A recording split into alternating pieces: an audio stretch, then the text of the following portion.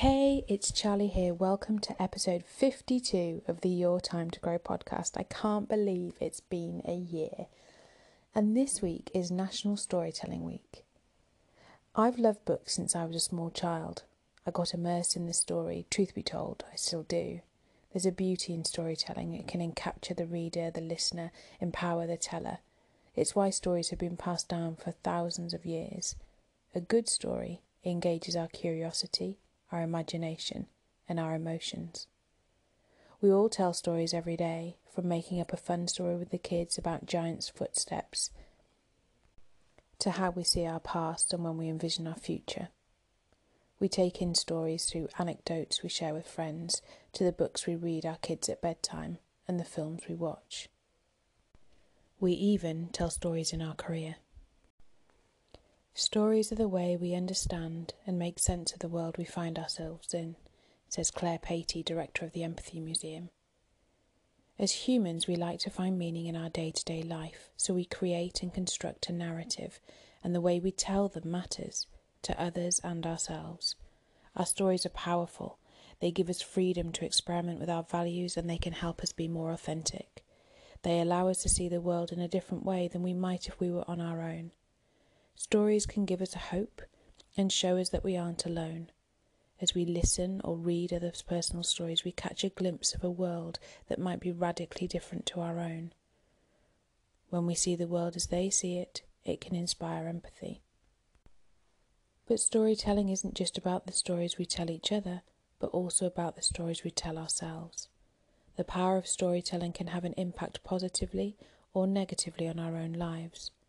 Whether we tell ourselves we can't achieve our goals because we're not enough, and so create limiting beliefs, or the stories we tell about overcoming challenges and creating success, the voice inside our head is powerful.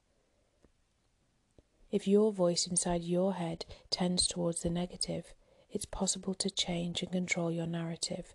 You can choose the reasons that you are where you are today and frame or reframe your story in a way that empowers you rather than disempowers you. I'd start with identifying and then challenging your limiting beliefs.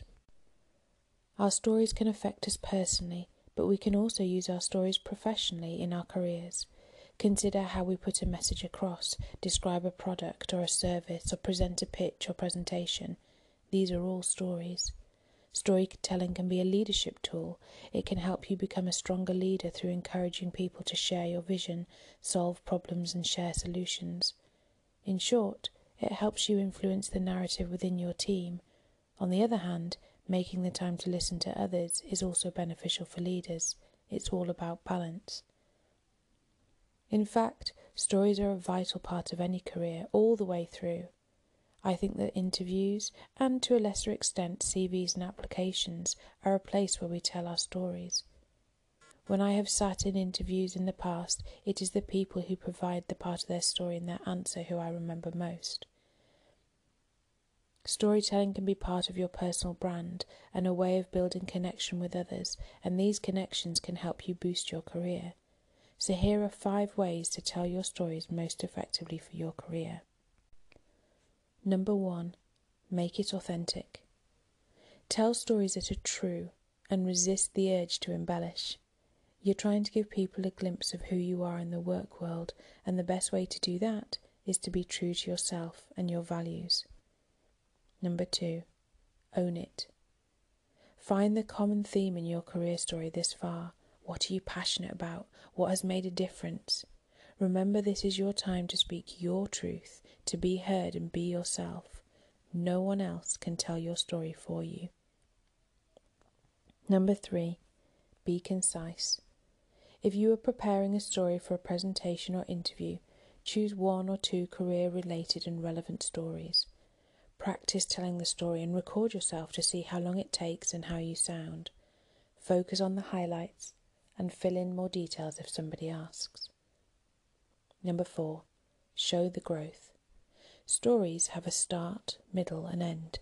Many, if not all of us, have undergone a transition in roles or industries, or simply evolved in how we approach our work. Those are the career stories worth telling. And finally, number 5, get personal. It is the little things that make a story come alive. Perhaps you might mention how the thank you card on your desk reminds you to ask your customers for feedback, or how you set up the work running group as a way of meeting new people.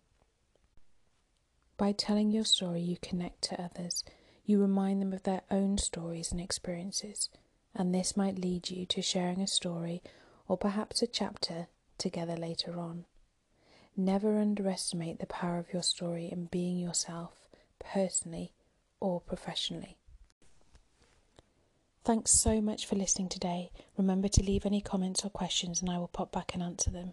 You can join my LinkedIn group for live videos, webinars and wisdom from the rest of the tribe. And if you want to discover your values, tell your story, or even figure out what your story is, then please get in touch over at yourtimetogrow.com. Come back here and meet me next Tuesday for the next episode.